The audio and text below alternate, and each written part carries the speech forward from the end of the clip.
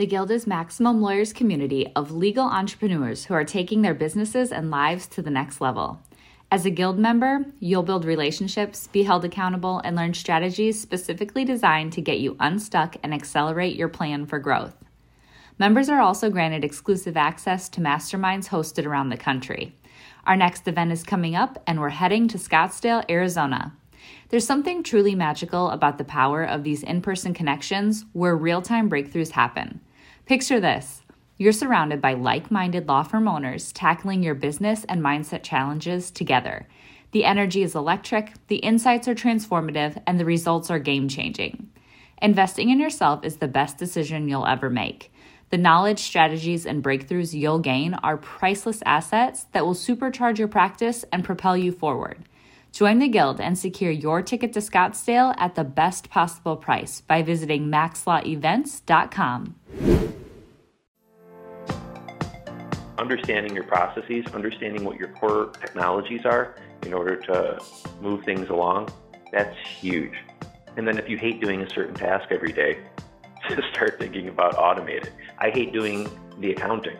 So that was a big one for us, is to be able to move these things through because we have so many clients and we handle all these transactions.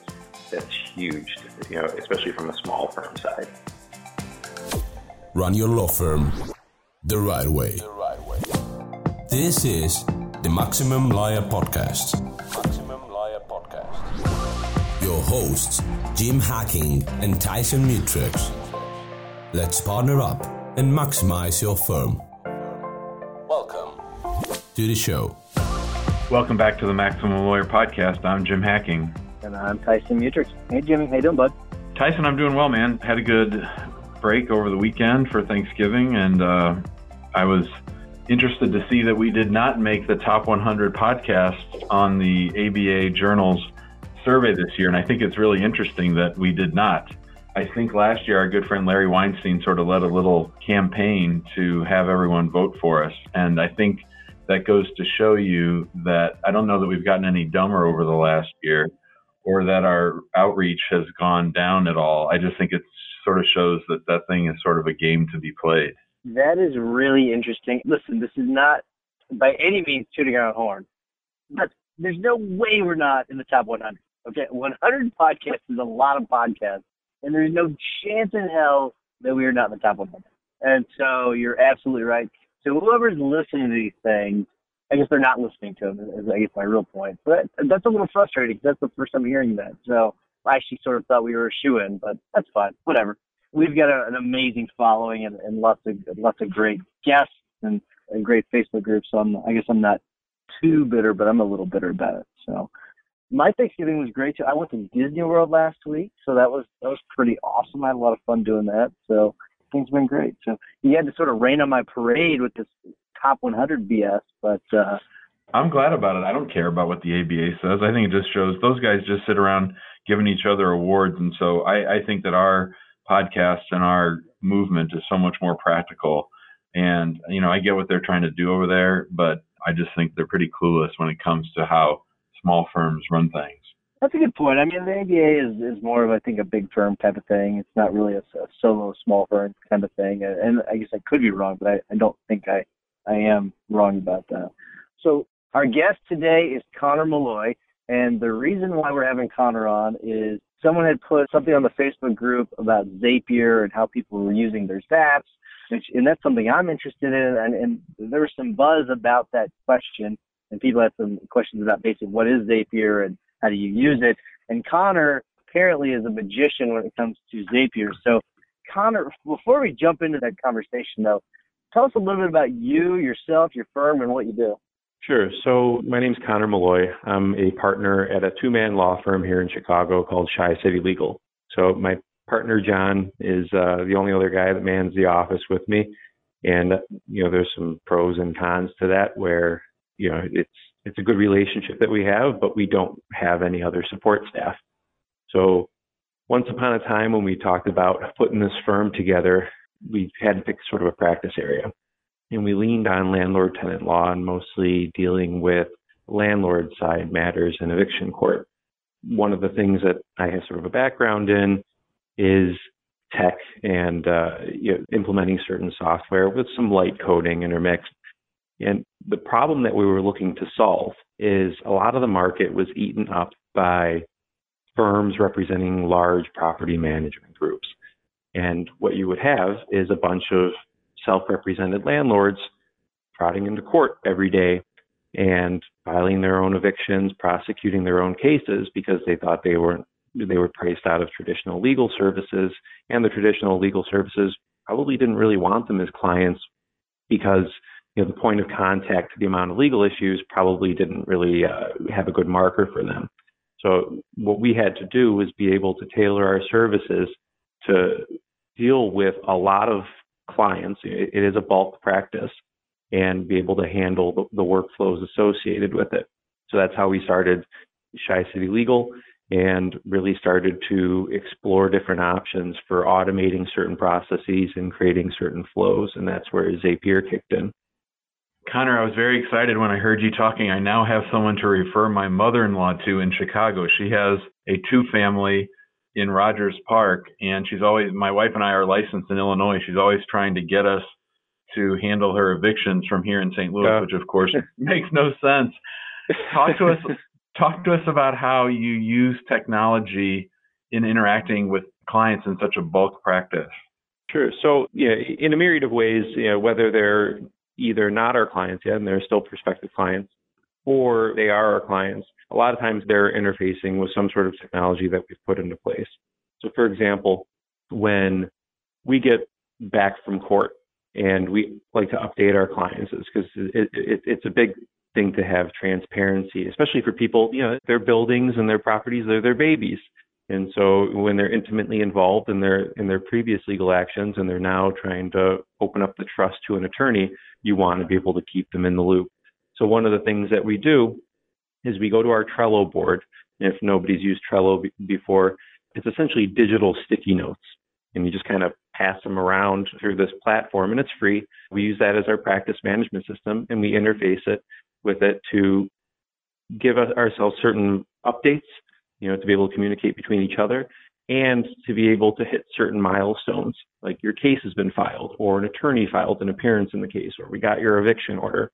And anytime we sort of check off these little boxes, and they're literal boxes on Trello, those will trigger an action in Zapier that's listening for that certain trigger, and that will then send out either an email. Zapier can interface with Gmail, send out sort of a scripted email that's tailored to that action, or for some of our clients, and some are older and don't embrace technology as much, it can either send out a Twilio script, which will actually call them and give them an update, or for some people that just like text, it'll push through a text. So that's one of the big ways that we deal with it, because we could have anywhere between 15 and 25 cases. And if we were on the phone doing the same script for each person throughout the day, even for 5 to 15 minutes, we'd block out our day. There wouldn't be much left to do. So, Conor, I can't remember what number of zaps you said you have in your account. It was quite a bit. It's a lot more than I have for sure. But I want to step back for a second. What is a zap that you think the listeners would find most useful? So first, when it comes to Zapier, it's just essentially you're creating like sort of a more functional Rube Goldberg machine, right? If anybody watched Pee-wee's Big Adventure and how he made breakfast in the morning, it's all these different devices connecting with each other in order to produce a product. So what Zapier does is it interconnects apps. And, just put this out there, I'm not paid by Zapier or anything else. I'm just sort of a profit when it comes to Zapier. Let's say you introduce an app to it like Gmail. All right. What do you want Gmail to do? What do you want it to listen for? Well, I want it to listen for certain tags in an email, or certain text in an email, or certain email from certain people. And once you do that, well, what do you want to do with that email? Do you want to automatically download it and save it in your Google Drive? Do you want to, take that new person that it might not recognize and add it to your MailChimp list? It can do, all sorts of actions when it comes to that. So it's a series of triggers and a series of actions that follow that initial trigger. And right now we're using, the last time I checked, and I haven't actually I did add a couple. It's now 137 zaps, and the usually creates about 3,000 to 5,000 actions per week. So these are actions that are taking place that don't have any human intervention. I'm not relying on somebody at the office to be able to take data from point A to point B manually, which can be fraught with errors and the like. So that's huge for us to be able to do it. One of my favorite zaps that I have right now is it's relatively simple. When we do an update to a client, I have some pre-scripted text there, and at the end it says, if you do want to talk with us, we get it. They're automated email. If you do want to talk with us about your matter, in order to get in the queue, just respond to this email with, I want my lawyer to call me. And so what Zapier does is it listens for that email. And then what it's going to do is that certain text will trigger an action, which will then send a new email. It's going to CC my partner because he handles the daily operations and usually client interfaces. And it'll also CC an artificial intelligence that we use from X.AI. Her name is Amy. She's our assistant of sorts. And Amy will then set up a call between the client and my partner. And then poof, on his schedule will appear some sort of a time that fits within the parameters he's given to Amy. And again, nobody had to set up that call. We're not going back and forth with the client or cold calling them, not getting a hold of them, and then disrupting our workflow throughout the day. So it's a very simple one, but I can't tell you how much time that probably saves throughout the day, throughout the week, throughout the year when you start adding this stuff up.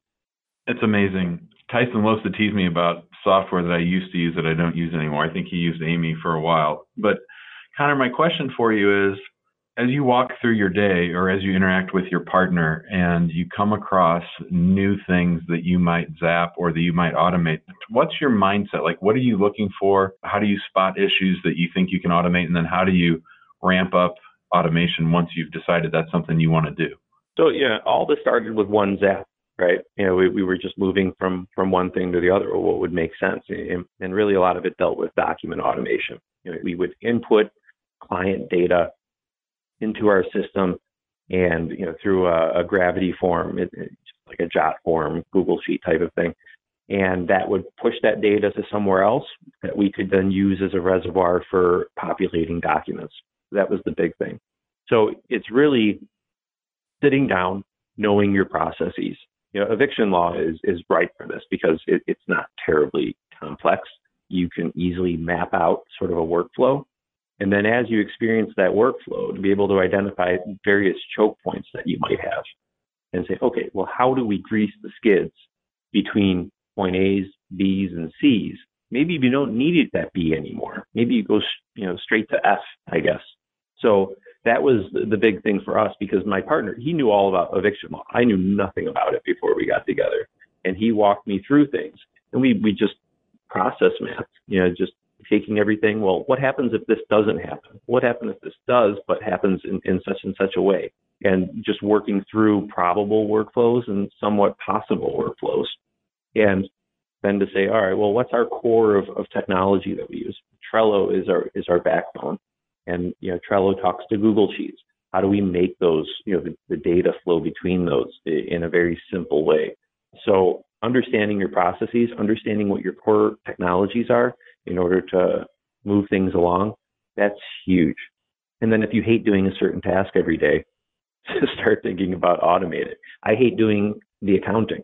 So that was a big one for us, is to be able to move these things through because we have so many clients and we handle all these transactions, and just being able to say, all right, let's move through this $78.50 transaction through without a whole lot of to do.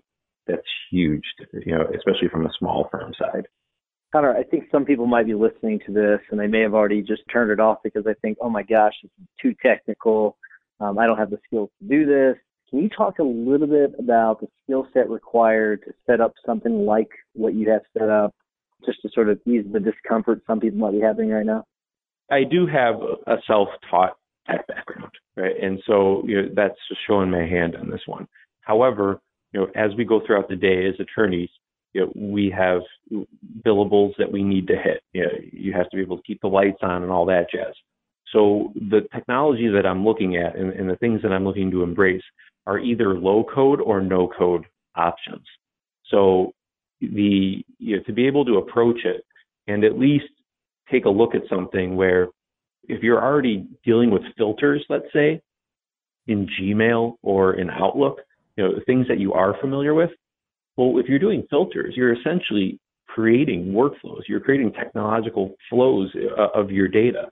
So if that's something that you're comfortable with, or even macros in Word, these are the kind of things where you could easily bridge that gap into something like Zapier or other, Microsoft Flow is out there. If this, then that is another option. But it's all what you see, what you get. The interface couldn't be any more simpler.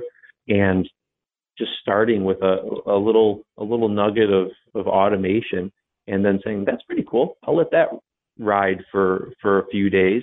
See if I need to revisit it, or even maybe build on it and connect something to another thing. And eventually, a lot of my zaps, because it was early limitations of Zapier, were just one thing triggering another.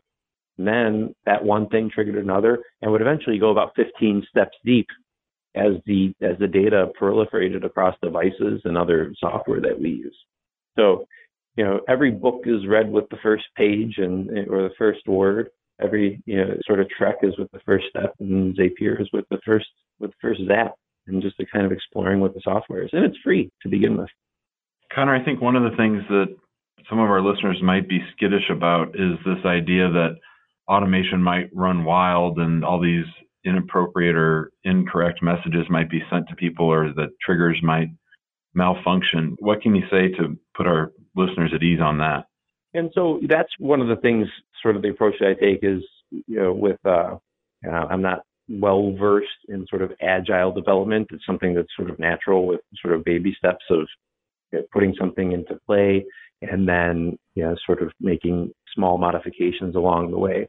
There are tools built into it that, if you're going to say, hey, I want you to start listening for email coming in, or I want you to start listening for updates made to certain rows in a spreadsheet, you can just sort of, you don't have to turn it on right away. You can start collecting data and seeing what that data looks like in a very accessible fashion, and then start interfacing that. And Zapier does a great job of debugging things where you can say, all right, I want to try this test piece of data. All right, so here's an email from Joe Smith. I want to be able to take Joe and Smith and parse those out into a first name and last name, and then input that into my Christmas card list or something. So you can just kick that off, see what that looks like, and then maybe you get another email, from Sally Johnson. Okay, I'll try that one. And then as you start to see that things are getting parsed out correctly and the data's coming in right, then you can say, well, I'm going to turn this zap on. It's just going to go full tilt, and it's going to start collecting all those email and populating your spreadsheet with that kind of stuff. So, you can dip your little toesies in the water and, before you decide to take the big plunge. So Conor, on the Zapier's website, they've got this cool little tool where, and I guarantee you know this, but saying this for the listeners, you can plug in all the different things that you use, like Gmail and calendar and Facebook. You can plug in all these different things, and it sort of gives you these awesome tool like connections where it shows you how they're connected and what you can do with them. So I think it's a really cool tool. But in your opinion, it may not be the best place for people to start. So where do you think people should start when it comes to getting started with Zapier? I think it's getting comfortable. First of all, if you are using a practice management system, and there are a few that Zapier embraces, or that embrace Zapier, I guess, as it would go. Clio is out there. That's a big one. Practice Panther also plays nicely with Zapier. So, sort of understanding what types of things will trigger Zapier, from your practice management software. So if I add a new matter, what will that do? What sort of data is getting passed through when I do that? And so where do I want that data to be, to be sent? One of the big ones that I did at the beginning in a prior practice was when I would update Clio, I would automatically take those numbers and names and update my Android phone list. And so now, when they would call me, it was just as easy to have it where I would see them right there within a few minutes of getting that data entered. That was a beautiful thing to have. Just like little ins and outs where you catch yourself doing the same boring stuff over and over again, and then seeing how that data can be supplied from whatever you're interfacing with throughout the day. But those are great templates that they have to see, how things play nicely with each other and how the data is exchanged across various platforms. Are there things that you stopped automating, Conor? That's one of the tricky things is if you do a deep dive, what I described at the beginning was we had a problem that was in need of a solution. Sometimes you have sort of the solution of, automation, and automation will reign supreme, and you're now looking for the problem. Those are the tricky ones where they don't require probably some automation and they're silly to overreaching architecture to put it into place. But there are automations that I put into place that get trumped by other more efficient automations. So for example, the one I posted on the Facebook page was an old workflow that we were using, and it was parsing out data a certain way. And then I figured out just a simple way of reformatting the date and time on something rather than having Zapier do it for me. So it's one of those things where you do have to invest time in it. That's absolutely true. And people should have no illusions about that like anything else in practice development, whether you're out doing a continuing legal education or shaking hands at a networking event, this is part of your practice development. And there are dividends that are received from it, but just baby steps into it, and you may come across some things that just can't be automated. That's for certain. But if you're using certain technology platforms throughout your day, and even if that's an Excel spreadsheet in Gmail, there's a way for those things to play nicely and grease the skids across those platforms to be able to improve your processes. All right, Conor, I could probably talk to you about Zapier all day just to pick your brain on things, but I'm not going to because I want to make sure we get you out of here on time. Before we do, I want to remind everyone to go to the Facebook group because topics like this are going on every single day, so make sure you request and join there. And also, if you don't mind giving us a 5-star review on iTunes or wherever you get your podcast, that would be really appreciative of that. Jimmy, what's your hack of the week? So my hack of the week is something I've been thinking about in our marketing. One of our new attorneys in the office decided she wanted to shoot her first YouTube video, and she wanted to be on our channel, which was fun and exciting. And she made her video. And I remember when she started the video, she said, "Hey, everybody, this is Ashley." And she talked as if she was talking to a whole group. And I remembered that it's really important when we do our marketing, whether it's an email newsletter or a video, to always act as if we're talking to one person. I think that when we try to broadcast our message or it sounds like we're shouting, that really people don't care that there's other people listening or reading, that they really just want that one-on-one interaction. So in all the marketing that we do and all the talking that we do, always, when you can, speak to one person. And if you can come up with an avatar and who that person might look like or be, that's even better. Jim, I think that is maybe one of the better tips you've ever given. Ha. All right, Conor, you know the routine. What is your tip or hack of the week? For my hack of the week, it's just to kind of go back into what I was discussing. It's know thy processes. And then that's where you can begin to delve in. And you might find some stuff where you're banging your head against the wall wondering why you ever did it that way. Jim, Conor's is better than yours. That's a good tip. So my tip of the week is actually, I was standing in line at Disney World waiting for the Little Mermaid ride, and this woman in front of us just randomly, we had not exchanged one word with her. She turns around, she says, "Can you believe the iPhone does this?" And we're like, "What?" Like, just out of the blue. And I had never known this. So whenever you all are typing on your iPhone, so this is for people that are non-Android people, these are iPhone people. So when you're typing a text message or an email, and let's say you misspell a word or you you have to type in another letter somewhere else, and you have to hold down your finger and sort of drag it. It can sort of be complicated. Well, there's a function on your iPhone where if you hold down the space bar and drag it from side to side, it moves your cursor bar, which is a huge benefit. So, and I had no idea it did that. And so she was so excited that she wanted to share with some random people. So I'm sharing with you all. I've used it a ton since she showed it to me. So hopefully that will ease some of your all's frustration when it comes to editing emails and text messages and Facebook posts. So that is my tip of the week. Conor, thank you so much for coming on and sharing some of your knowledge. It's been great. Thanks for having me. I look forward to talking to people on the Facebooks, the threads. Thanks, Conor. Bye, guys. Thanks for listening to the Maximum Lawyer Podcast. To stay in contact with your hosts and to access more content, go to MaximumLawyer.com. Have a great week and catch you next time.